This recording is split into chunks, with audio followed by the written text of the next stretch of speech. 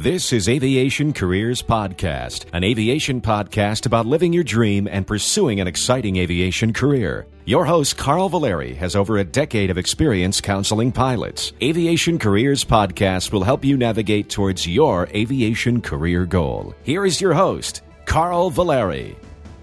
Welcome to episode 19. Wonder what it's like to be an Air Force test pilot? Thinking of a career as a pilot in the military? Maybe you want a career in one of the various aviation career fields in the military.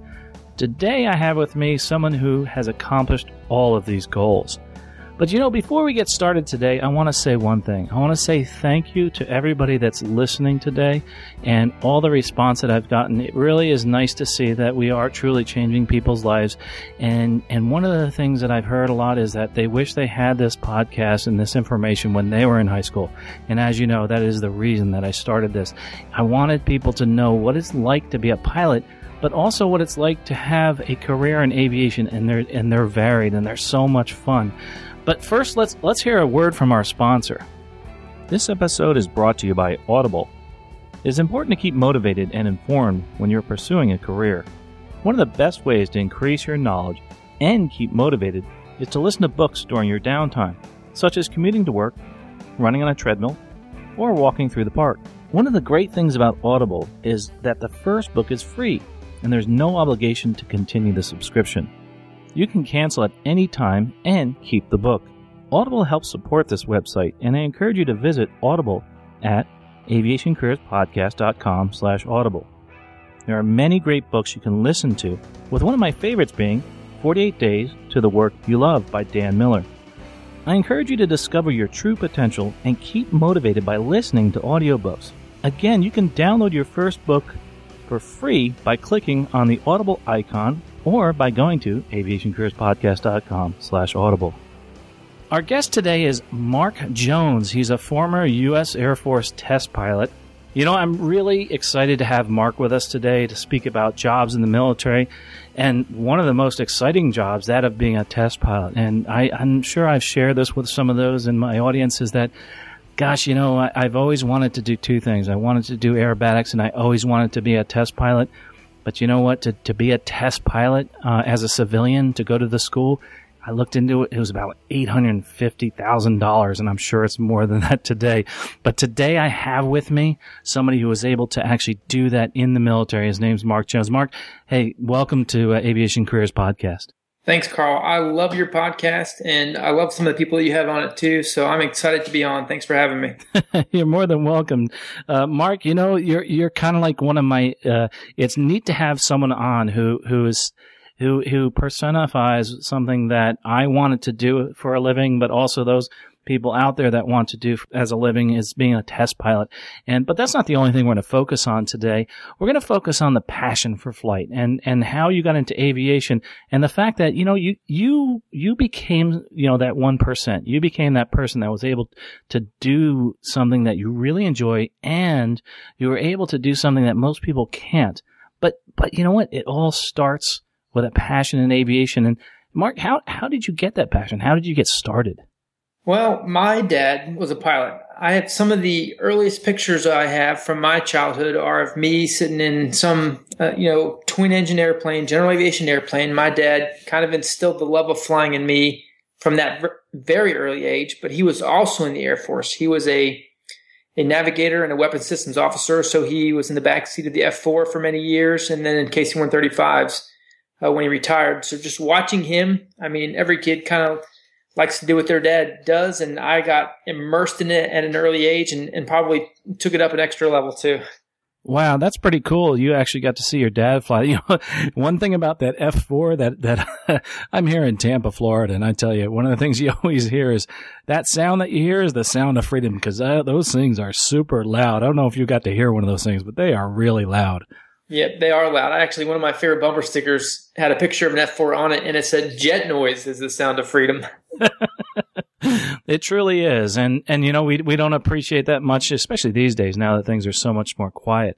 But, you had this interest in aviation, and your dad was in the military, but you needed to actually go forward and apply to the military. So tell us a little bit about the process of you becoming an Air Force pilot, and then we'll talk a little bit about what the other process of becoming an Air Force pilot, or what other people would do to become one. Sure. I think the starting point in the story that I like to share is when I was in 8th grade, I got a chance to attend Space Academy down at Huntsville, and they did a newspaper interview in my hometown, and they asked me a bunch of questions, none of which I remember, but I actually have a copy of the article, and in it I say, I want to join the Air Force, be a test pilot, and be an astronaut someday. So far, I've accomplished 2 of those, and I still would like to accomplish the 3rd. But as far back as 8th grade, I had kind of a laser-sharp focus of what I wanted to do, and my parents, through much sacrifice and time and investment in my life, even at that early age, had invested in me and helped me basically along each step of the way. It was probably a winding journey, more so than I expected, but that's where the journey started. Now, because I knew that early, it probably benefited me. I started reading up on how to get into the Air Force Academy. Actually, almost along each step of the way, I learned something else. At that point, I'm not even sure I knew what a test pilot was. I went to Space Academy, came back and said, Dad, I love this. I want to be an astronaut. And he's like, well, if you want to do that, you should probably be a test pilot first. I'm like, test pilot? That sounds awesome. What is it? So he told me. And then after that, he told me about the Air Force Academy. And so each step along the way, there was someone there to kind of give me that next piece of information. I didn't know everything about the journey at that early age, but each step along the way, there was someone there to encourage me, to give me feedback, to help me along the way. So late in high school years, I started looking into what it took to get into the Air Force Academy. I've been blessed with the ability to get good grades in school, and so that helped a lot.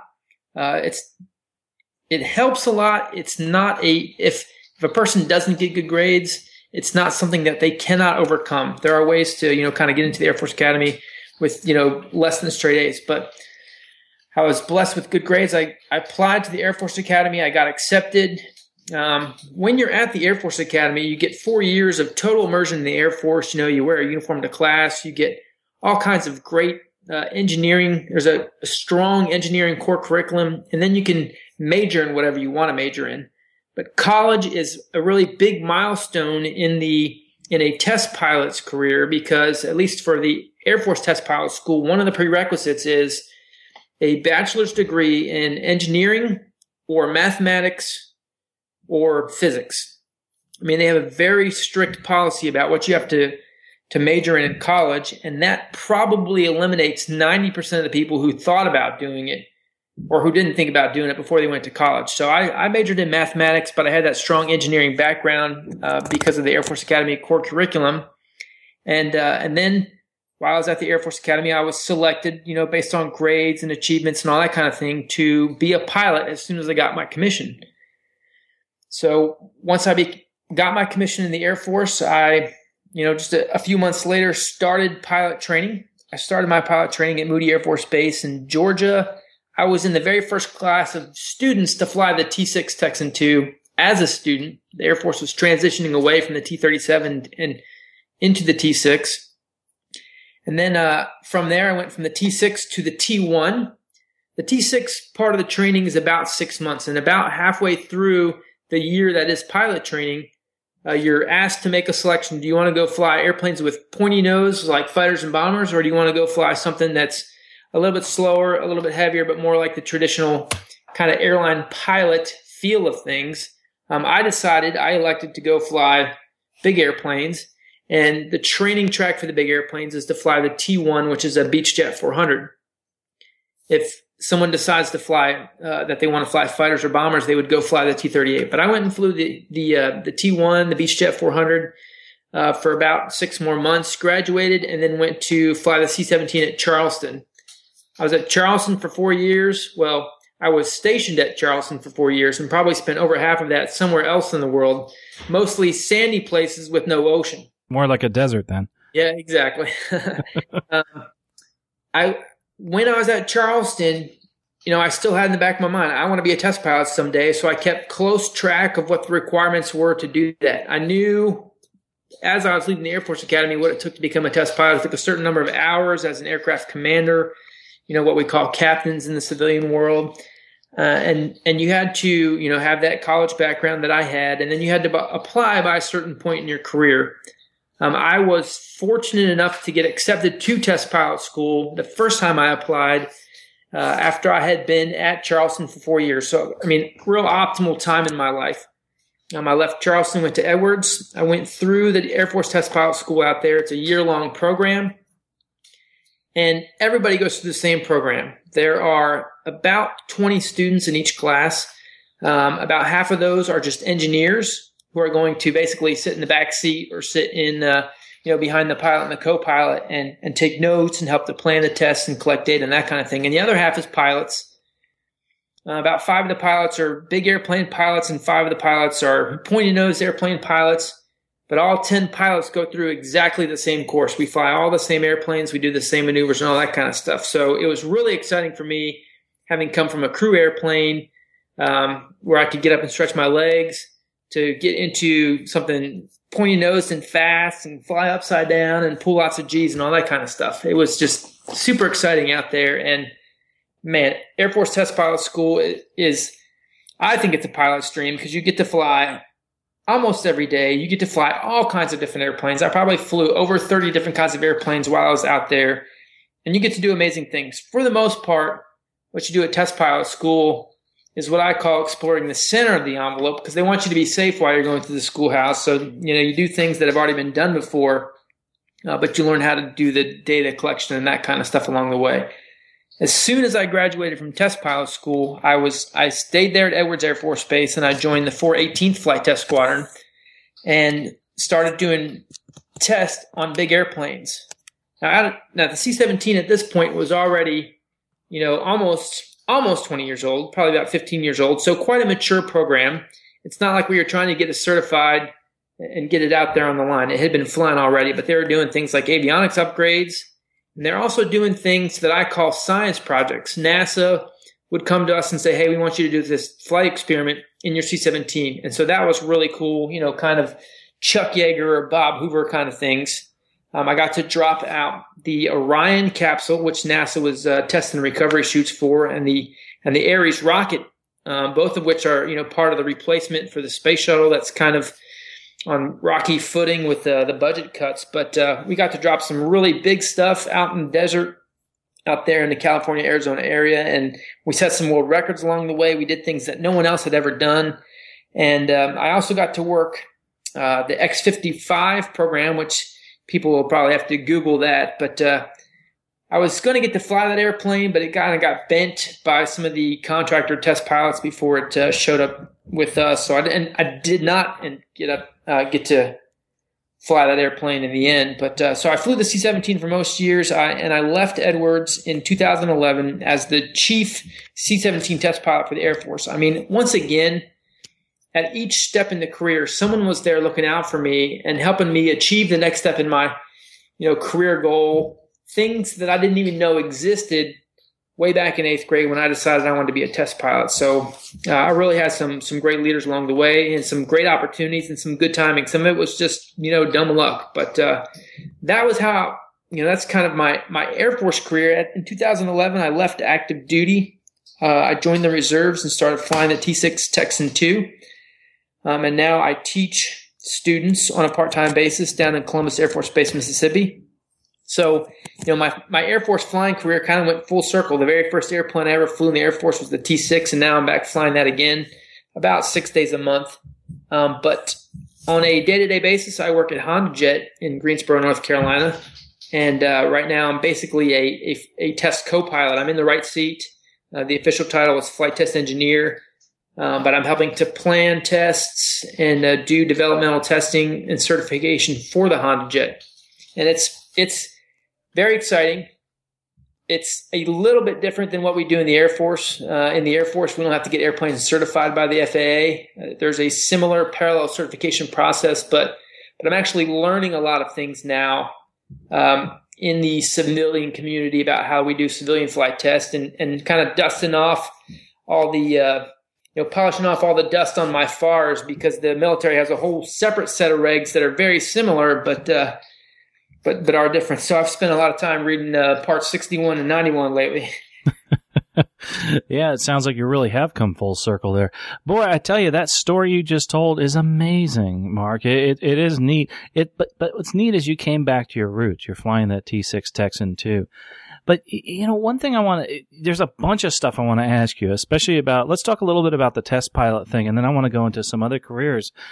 One thing that I found out from other test pilots is that I always used to think test pilots were a bunch of, turning and burning, yanking and banking kind of guys, but it turns out you guys are pretty darn analytical, which I didn't realize till I started. I actually sat with somebody and went through the whole procedure of a briefing, and I'll be honest with you, it's pretty boring. Yeah. Until you get into the airplane. I did not realize, just kind of walk us through real quickly about, what the process is till you get into the airplane, because you're not just flying all the time.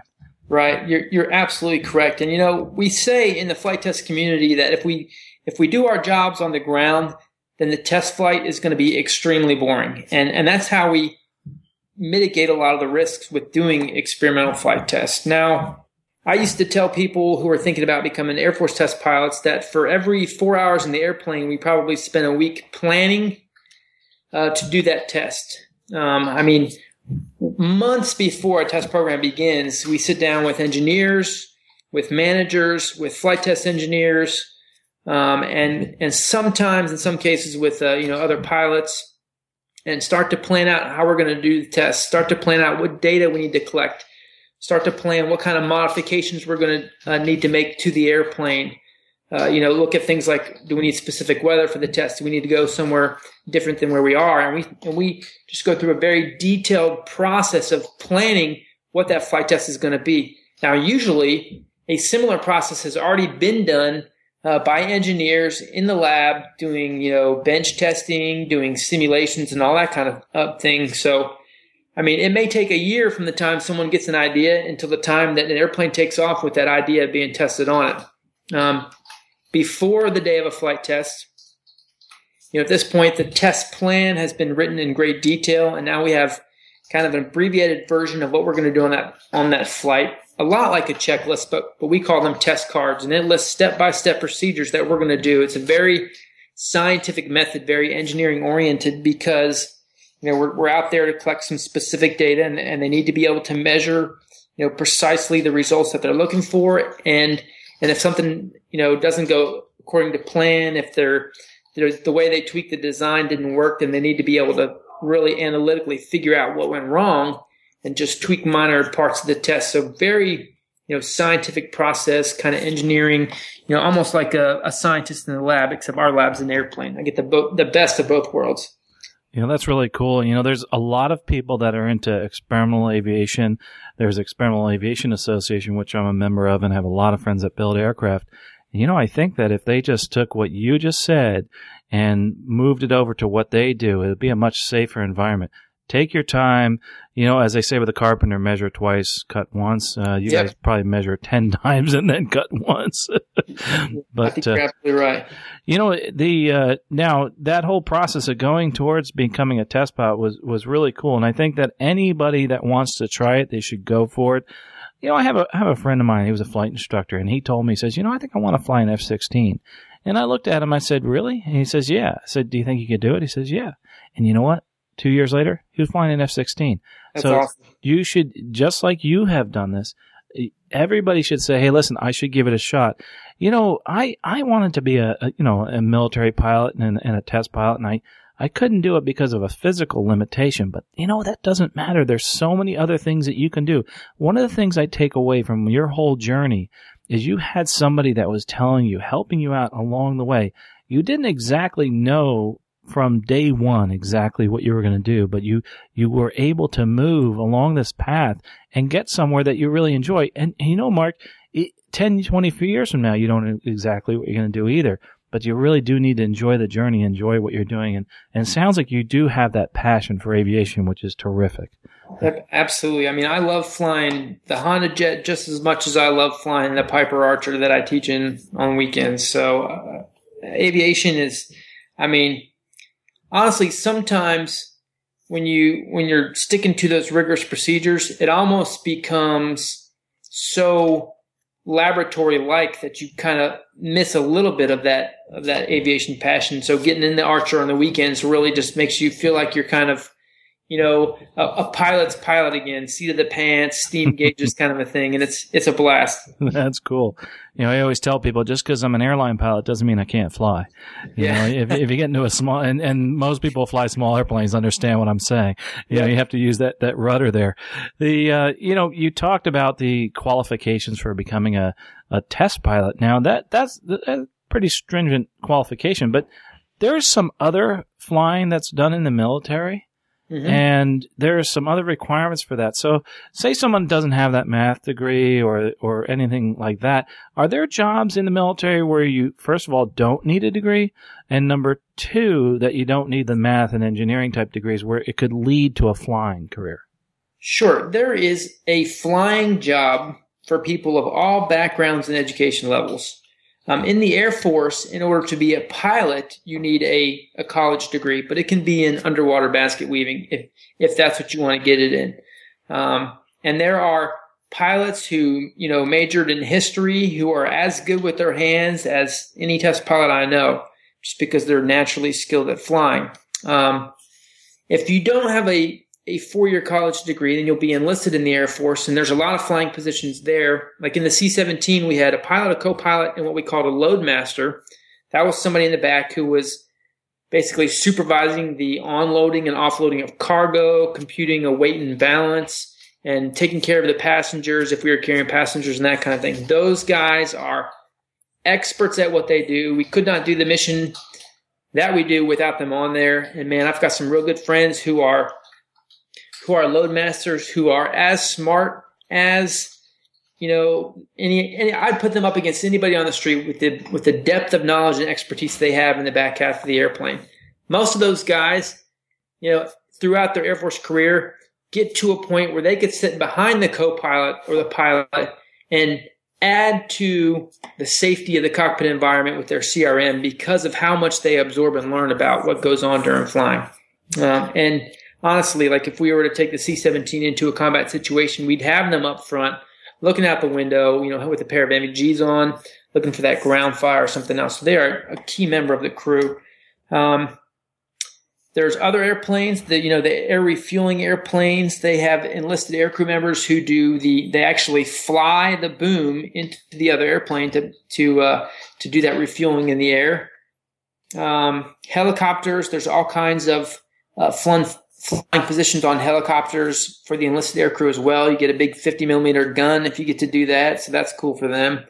And then the special operations community has a lot of, again, enlisted aircrew. The Army aviation community is more warrant officers, which is somewhere between enlisted and officer. So these guys, came up through the enlisted ranks, showed some ability and talent and leadership and got selected for the Army aviation program. And the Army actually has as many aircraft, and most of which are helicopters, but as many aircraft as the Air Force does. Now, most people don't realize that, but they fly just as many things moving through the air as the Air Force does, but most of them are helicopters, but a huge opportunity there for enlisted aircrew.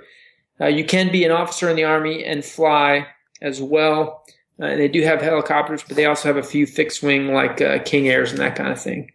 So that's the military kind of breadth of what you can do based on educational background. Now let's talk about, what kind of flying jobs can you get? Well, I already mentioned kind of the big three stereotypes, the fighter, the bomber, and then the big airplane. There are fighters as old as the A-10 still flying an F-16, and then some of my buddies are now flying the F-35. They've got an operational squadron down at Eglin Air Force Base that's starting to train just an initial cadre of pilots. So you can fly the most advanced technological fighter on the planet right now, or you can get in an A-10 with an enormous gun and lots of bombs and get close and down low and slow to the bad guys and do some stuff over there. The Air Force has airplanes like the Boeing business jet. We have a model of that does some executive transport. So you can be, almost those guys are almost airline pilots, except for the uniforms they wear and that kind of thing. Big airplanes, most of them travel over most of the world. You get to see a lot of things. You get to carry a lot of cool things and do missions that you would never expect. One of my most rewarding missions, I left Australia in the morning. We landed in Hawaii about 12 hours later and found out that there was a little infant there with her parents who needed heart surgery. We loaded her into the back. The C-17 does a quick conversion to medical transport aircraft, and we took her to Detroit, Michigan about 12 hours later. So all told, that day lasted about 26 hours, and we had to get some special waivers from our leadership to do that. But that's a different kind of mission that most people don't think military pilots get to do, but one of the most rewarding. So if you can imagine a flying job, it probably exists in the Air Force. We have people flying UAVs nowadays. We have people flying airplanes into the middle of hurricanes. We have people flying, the U-2, which flies well above 50,000 feet. These guys wear spacesuits and they stay up there for a long time. And just like I said, you can imagine a flying job, and the military probably has something similar to that. And then one other flight test job that I'll mention, there is something called operational test. So an experimental test pilot basically gets a new flap design or a new avionics box to put in the airplane, or go do something with the airplane that's never been done before. Well, the next stage from that is called operational test and evaluation. So there's a bunch of guys who have been, out there flying on the line. They know the airplane in and out, and they know how military pilots use the airplane, and they know the kinds of missions that need to be done. Well, these guys make sure that the new flap or the new box or new procedures that we've developed as experimental test pilots, as engineers, actually is going to make sense and is going to be useful to the guys who have to land in Baghdad or in Australia. And that's called operational test. Now, it's not nearly as engineering oriented, but it is a flight test job. They do go through a kind of a methodical planning process and collect some data about how useful it's going to be to the pilots. All these jobs are basically available in the civilian community as well. There are, like at HondaJet, but also, some of the airlines have their own test pilots on staff.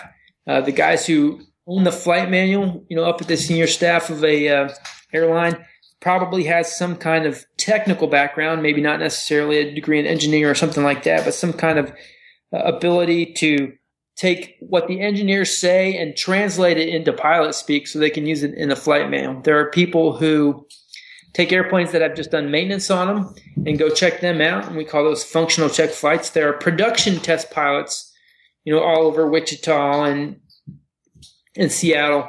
And these are guys who just, learn to fly like everybody else.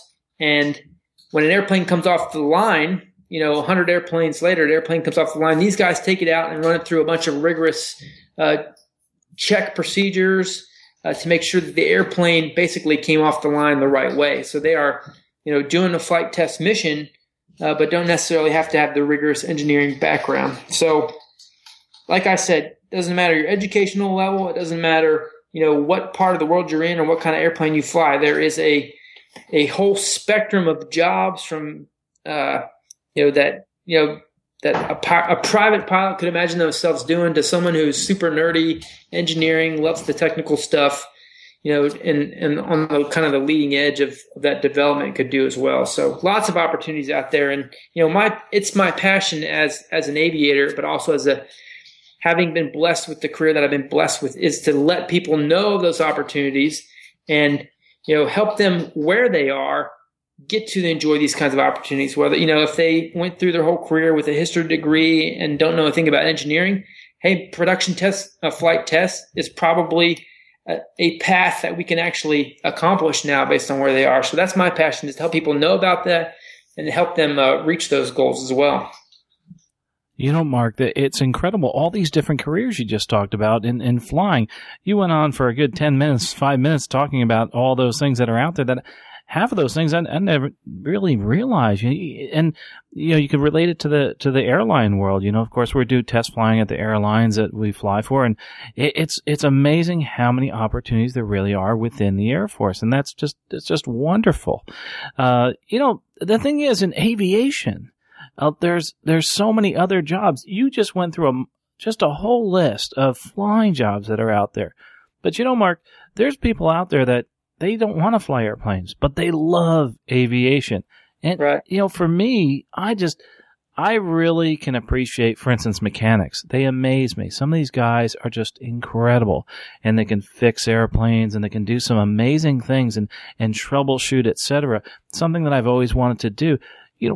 There has to be opportunities in the military for people to go into in aviation, because one of the things I want to stress here is, here you are. You're at the front of the needle. You're the captain. You're the aircraft commander. But you know what? Without all those other people, your mission would never begin and would never end successfully. So there's so many other things out there. What are some of the jobs that are out there in aviation in the military that aren't flying? That's a great question, Carl. And like I said before, as many jobs as there are in the military that I'm about to mention, there are civilian equivalents. But for every 2 pilots, there's probably 30 other people who are part of the team, part of the test team, without which you would obviously get nowhere. You wouldn't get the airplane off the ground. And you mentioned mechanics. There are managers who have to, make sure that we can, pay the bills to keep the lights on in the hangar and make sure that there's fuel there in the fuel truck when we need it, but who have to know about aviation. And I think the community has kind of caught on and developed some aviation business programs, and that's good to see those growing. But there's managerial and business type jobs. There are engineering jobs. So if you wear glasses that are thick as a Coke bottle because you can't see, maybe what's right for you is an aeronautical engineering job, mechanical engineering, electrical engineering. You name an engineering field, except for maybe civil engineering. But you name an engineering field, and we probably have them on our test team. And those are the guys who are looking at the wiring diagrams to make sure that this piece of equipment that we just put on is not going to make the, airplane flip upside down when we take off, that kind of thing. There was, right near the end of my active duty Air Force career, about late 2010 timeframe, we did a test program with 7 C-17s. And I like to brag that we had over $2 billion worth of airplanes just based on the price tag of a C-17. There was 150 people on the test team, and actually all but about 10 of those were either flying the airplane or in the airplane, because we carry those engineers with us, and they sit down in the cargo compartment and they have their laptop computers hooked into the airplane systems so they can watch the data real time and see what's going on. And so we had, 130 people in 7 airplanes doing this test. We did it all the way from Edwards Air Force Base all the way out to the East Coast and into Charleston in North Carolina. And out of that, 14 of them were pilots. So we really are just a very small part of the team. And man, those people are just as passionate about aviation as I was. Some of those engineers, our pilots, they go home on the weekends and fly. Some of those engineers go home on the weekend and build their own airplane. And like you said, some of those guys are maintenance, and they can do things with the airplane that, just make my head spin. I don't even change the oil in my car. So I really appreciate those guys as well. But it really takes an enormous team, to get an experimental test flight off the ground. And the family that I had there at Edwards Air Force Base was some of the closest I ever was to anyone else in my career as a team of testers. And it was a really great experience. I really made some great friends. I think I've maintained those friendships better than I have, any of the other many times that I moved around in the military. But you just work so closely with, and the outcome and your fate is tied so closely with what they're doing. And there's so much detail. As pilot in command, we got to get the feeling that, I'm the one that has to check all the NOTAMs, make sure the flight plan's right and all that, and cover all the details. I'm ultimately in charge. But there were so many technical details and engineering plans that I realized that I was going to have to learn to trust other people and kind of lean on them more than I ever had any other time in my flying career. But man, they are just great people, great opportunities. And like I said, those engineers got to sit in the back of the airplane and fly along. And if we weren't doing a test point, they could obviously get up in the cockpit and kind of look over our shoulder and take pictures too. So it was great to have them with us, and great opportunities for anybody in almost any field. One of the things that you mentioned while you were talking about this, and it really, really struck me, is that they use the word family. And I really feel that this aviation world, it's like a big family. I mean, all these different pieces and all these different people all have key roles, and without them coming together, the family would definitely fall apart, I feel. Yeah. But that's neat though to hear about all those things. And there's so many other things that you can find. Actually, we're going to have some of the listing of some of the careers he just talked about, that Mark just talked about, at aviationcareerspodcast.com/19. But there's something that's kind of interesting about the mechanics and about all these other people in aviation. They all kind of have this, hey, this is cool, this is fun, and they want to have some fun with aviation. Let's talk a little bit about some fun things here for just a second. The T6 that you fly, all right? There's a T6 Texan 2. Let's talk just a little bit about that airplane, and Mark will explain a little bit about what that is. One of my favorite planes is a T6 Texan. What is a T6 Texan 2, and why do they call it that? Well, the T6 Texan 2 is a turboprop, pretty high performance, 2-seat tandem, so the pilot's in the front and the instructor pilot's behind them. It's a low-wing training aircraft that's fully aerobatic and can pull up to 7 Gs, can go up to about 315 knots, and yet it can take off in about, sometime on a good day, on a cold day, 1,000 feet, on a hot day, 1,500 feet. But that is the airplane that the Air Force uses to train a dude who walked in off the street and put on a uniform, and they now call lieutenant. We train them to be military aviators in that airplane. They spend about 6 months, the first 2 of which are intense ground training and simulator training before they ever set foot in that airplane. They get in that airplane, and in the course of 4 months, they are the equivalent of a commercial pilot, instrument rating. They can fly in formation. They can fly 6 feet away from another airplane through a whole host of aerobatic maneuvers. Now, they're not quite the Thunderbirds yet, but they are on their way to being like the Thunderbirds. I mean, we are right off the wing of another airplane. We are doing, up to 90 degrees of bank. We go through kind of a dogfight type exercise where we chase each other around the sky and loops and barrel rolls and clover release and that kind of thing. They learn advanced acrobatics. They learn navigation and all these kinds of things. And so that's a trainer aircraft for the Air Force. And it is a blast to fly because you get to do all those things. It's a blast because you get to see someone learn how to do all those things. It kind of stole its name or borrowed its name in the typical heritage way that the Air Force does things from the T6 Texan, which was a low-wing, 2-seat tandem, piston propeller-driven airplane that was used as a trainer aircraft in the early days of the Air Force. I mean, 2 different planes, kind of with a similar name, both of them amazing airplanes for their time period and for what they could do. And I mean, I would gladly take either of them any day of the week. But I do get the privilege of flying a T6 Texan 2 now on a monthly basis. That sounds like a lot of fun. Hey, maybe you could show me how to do a loop and a roll someday. And the other airplane you fly, and this, I don't know if you're still doing that, but you talked a lot about the C-17. One of the interesting things I saw was it goes backwards. Is that normal? Yeah, it's not quite normal. There's probably 2 airplanes in the U.S. Air Force that could boast that. The C-130, they can kind of reverse their props and do it too, but not nearly as well as we can. The C-17 has, like many large airplanes, thrust reversers, but these thrust reversers on the ground create so much reverse thrust that it can actually back up an incline at its max gross weight of 586,000 pounds.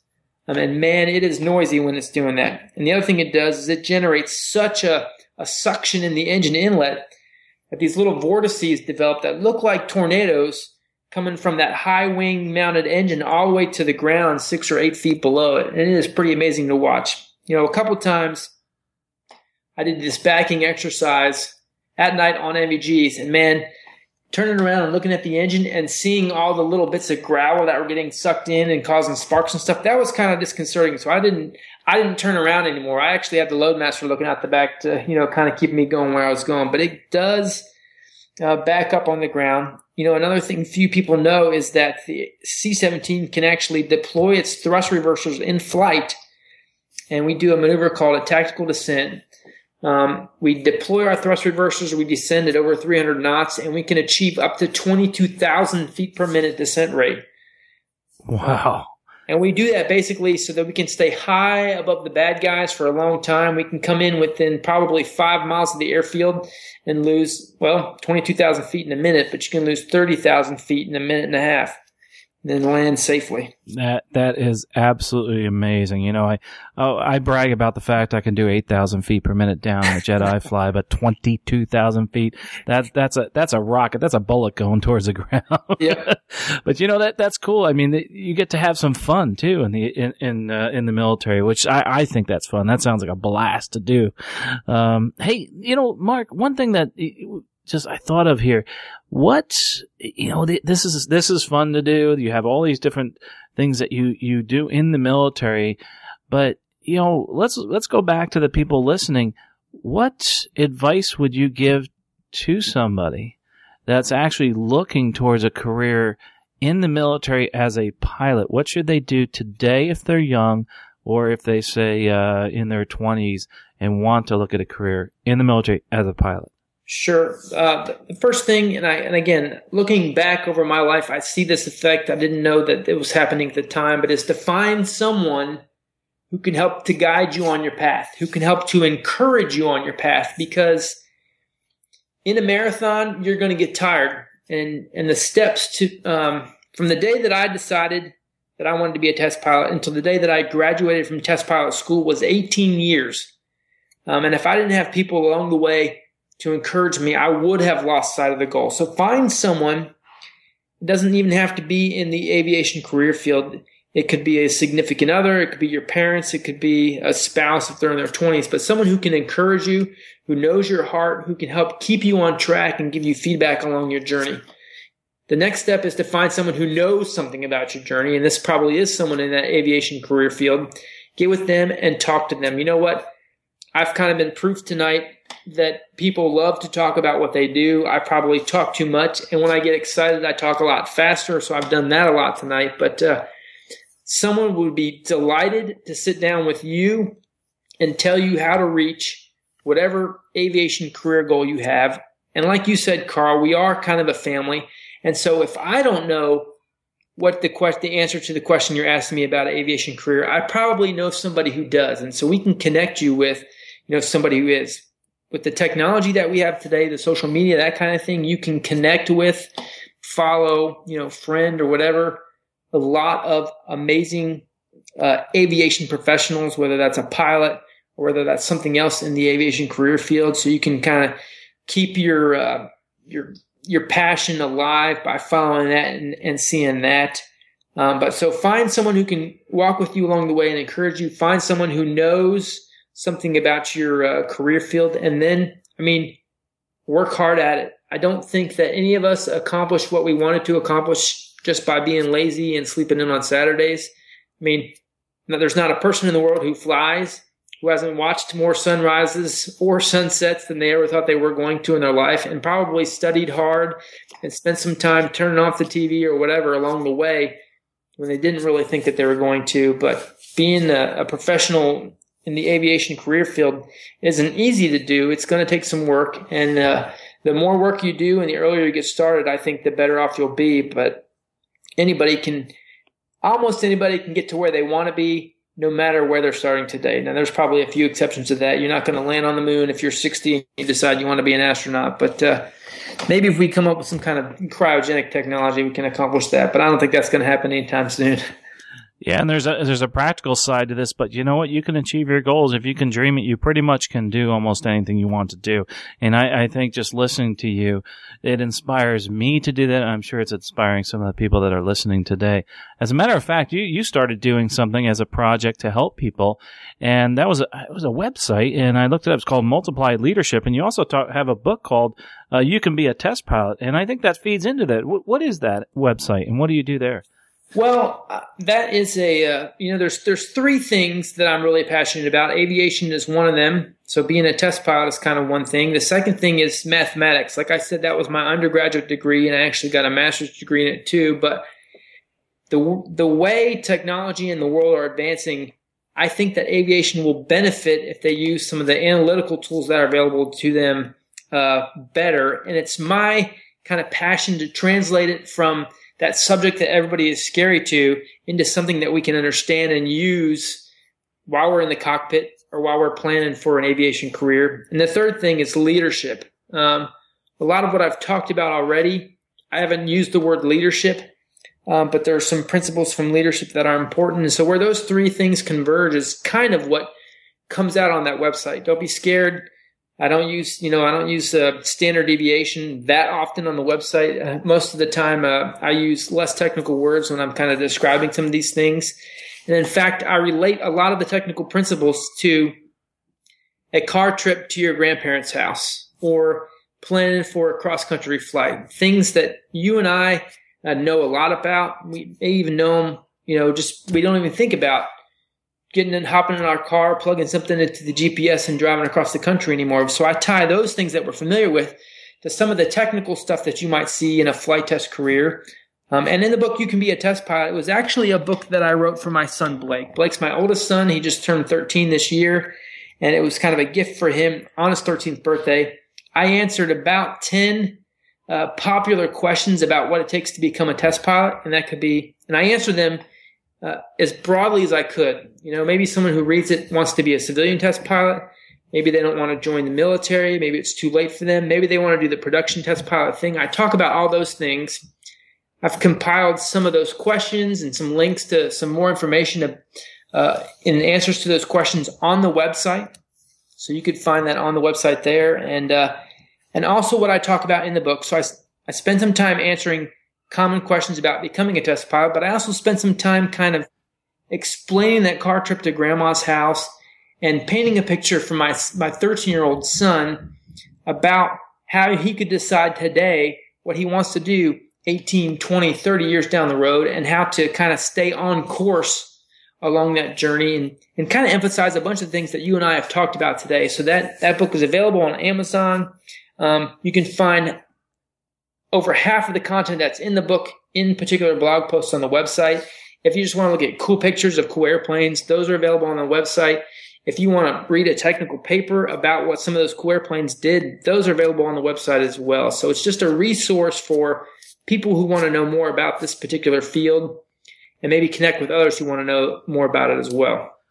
And Mark, what we'll do is we'll put some links on aviationcareerspodcast.com/19 where they can actually purchase that book, because I haven't read the whole thing yet, but it's pretty cool. And as a matter of fact, by linking to that from my website, it actually helps support Aviation Careers Podcast and helps us bring this show to you.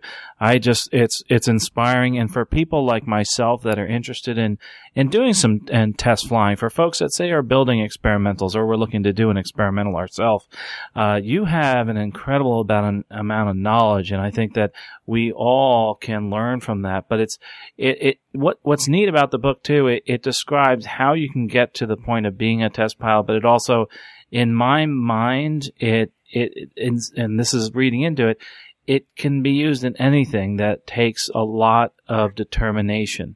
It shows that you can actually be a test pilot, or you can be whatever you want to be, whether it's a test pilot, a teacher, a doctor, etc. And that was a little something that I read into the book while I was going through those chapters, a little more subtle that you get out of that. So I definitely would highly recommend everybody reading that book, and I do appreciate you putting that out there for everybody. Well, thanks, Carl. I appreciate it. Again, like I said, I wrote it for my son because I wanted to invest in his life personally, but it was the least I could do to share it with everyone else as well. And you know what? If someone emails me directly, and feel free to put my email address in the show notes if you want, but my email address is also on my webpage. If they email me directly, I will be more than willing to send them a free PDF version of the book if they ask for it. I appreciate that. And, we'll even put a link to the Honda Jet. I think that's a cool thing. As a matter of fact, next time I'm in Greensboro, I'll look you up, Mark, because I go there quite often. It's real. I've been watching the development of the hangar and the airplane for many years now, and that's a neat thing that you're involved in there, a neat little project. Hey, Mark, if you just hang around for a second, I'd like to go through something that I think you'll appreciate.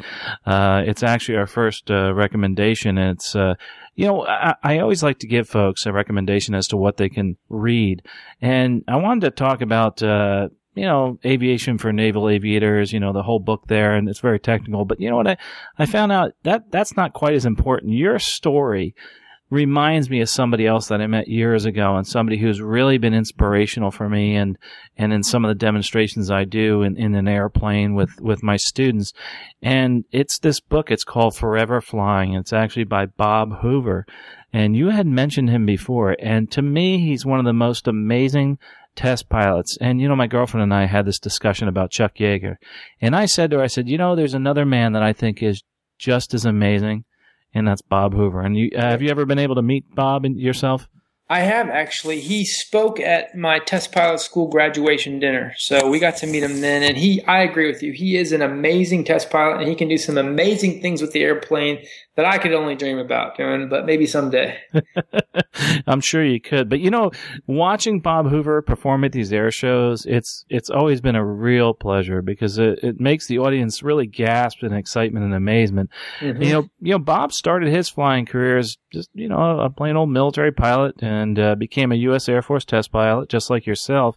And then he became to work as a civilian pilot like you have there. So his journey is somewhat similar to yours and familiar to you.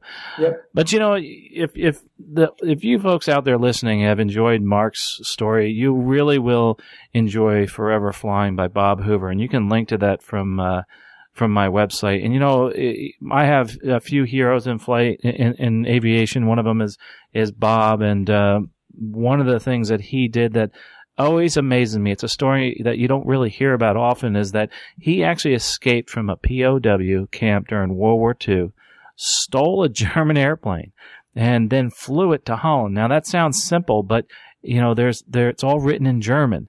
And just hearing this inspirational and exciting story of another test pilot just really makes me excited and makes me excited about aviation. So Forever Flying is really the one that you should look at. Now, that I'll have links to on my website, and it's an older version of Mark here. Someday Mark's going to be doing the same type of thing at air shows. It's funny. I used to do the same demonstration with my students. I'd put the one wheel down, the next wheel down, the other wheel down, and they said, "Oh, that's just like Bob Hoover." I said, "No, who's Bob Hoover?" I'd ask. And then finally I went to one of his air shows, and he did that one wheel down, the other wheel down. And, it's really, and Bob says this, it's all about understanding the basics in aviation. And I think that's really, really true. But, one thing I want to do before we close here, and this is something that I think that we all can appreciate, is in the military, you were a test pilot, you flew C-17s. One thing that we don't think about sometimes we don't want to think about, is that, there are people here that put themselves in harm's way. And those people are the men and women in our military. And, we really need to make sure that we show our appreciation for those folks that are in the military and all the things that they do. So, Mark, one of the things I just want to say quickly is thank you for your service in the military and all that you've done for us and kept us safe here in the U.S. It makes us sleep better at night. I appreciate that, Carl. It's been an honor and a privilege to serve in the military, and I would, if anybody's interested in any military career field, I'd be interested in talking to them and encouraging them as well. We do it because we love our brothers and sisters and our moms and our dads and our sons and daughters. And, there's a lot of people who aren't in the military who probably aren't in the spotlight as well, but there are aviators in rescue and in law enforcement who are also putting themselves in harm's way. And I like to kind of highlight them as well because they need just as much of our appreciation and thanks as well. Well, thanks, Mark. And, thanks again for being here. And thank you, the folks listening today, for actually listening to this podcast and listening to Mark talk about his his story. And, I hope this show has actually helped you define your goal and inspire you to achieve your aviation career goal, even if it isn't being a test pilot. I think you need to listen to what Mark has to say, no matter what it is about achieving your goal. If you have any questions for me or for Mark, you can actually send me an email, send Mark an email. One of the easiest ways is to leave me a voicemail at 347-MY-WINGS, or just go to aviationcareerspodcast.com/contact. And you know what? If you just remember to like us on Facebook or follow us on Twitter, you can send messages that way. I'd love to hear your feedback. And boy, I tell you, I've been getting a lot of feedback lately, some incredible questions, and I will forward them on to Mark, especially if it's about becoming a test pilot or any other flying careers. Also, if you do get a chance, I'd like you to do me a favor and go out there, and if you download it from iTunes, this podcast, if you could go out there and rate it so that some people will actually be able to learn about Aviation Careers Podcast. This is a podcast I'm doing because I never had this when I was in high school. No one was able to tell me about all the different careers in aviation, and that's why I'm here, and I'm hoping through these stories, through these people that I'm interviewing here, and through their stories, I'm hoping you will learn something and it'll help you define your aviation career goal. So if you want to become a test pilot, I hope Mark Jones has really inspired you and made you realize that you may have what it takes to be a test pilot. So define your goal and then keep focused on that goal. And of course, while you're moving towards that goal, enjoy that journey. Yep. Well, Mark, again, thanks so much. I appreciate it. And to the folks listening out there, we'll talk to you next episode. And most importantly, safe flying. You have been listening to Aviation Careers Podcast, an aviation podcast about living your dream and pursuing an exciting aviation career. This aviation podcast is produced by the Valeri Aviation Corporation. Although hosts or guests may receive compensation for products and services discussed in this podcast, compensation never influences our opinion. Before purchasing any product or service, you should always do your own research. Music by Billy Wheeler. All rights reserved.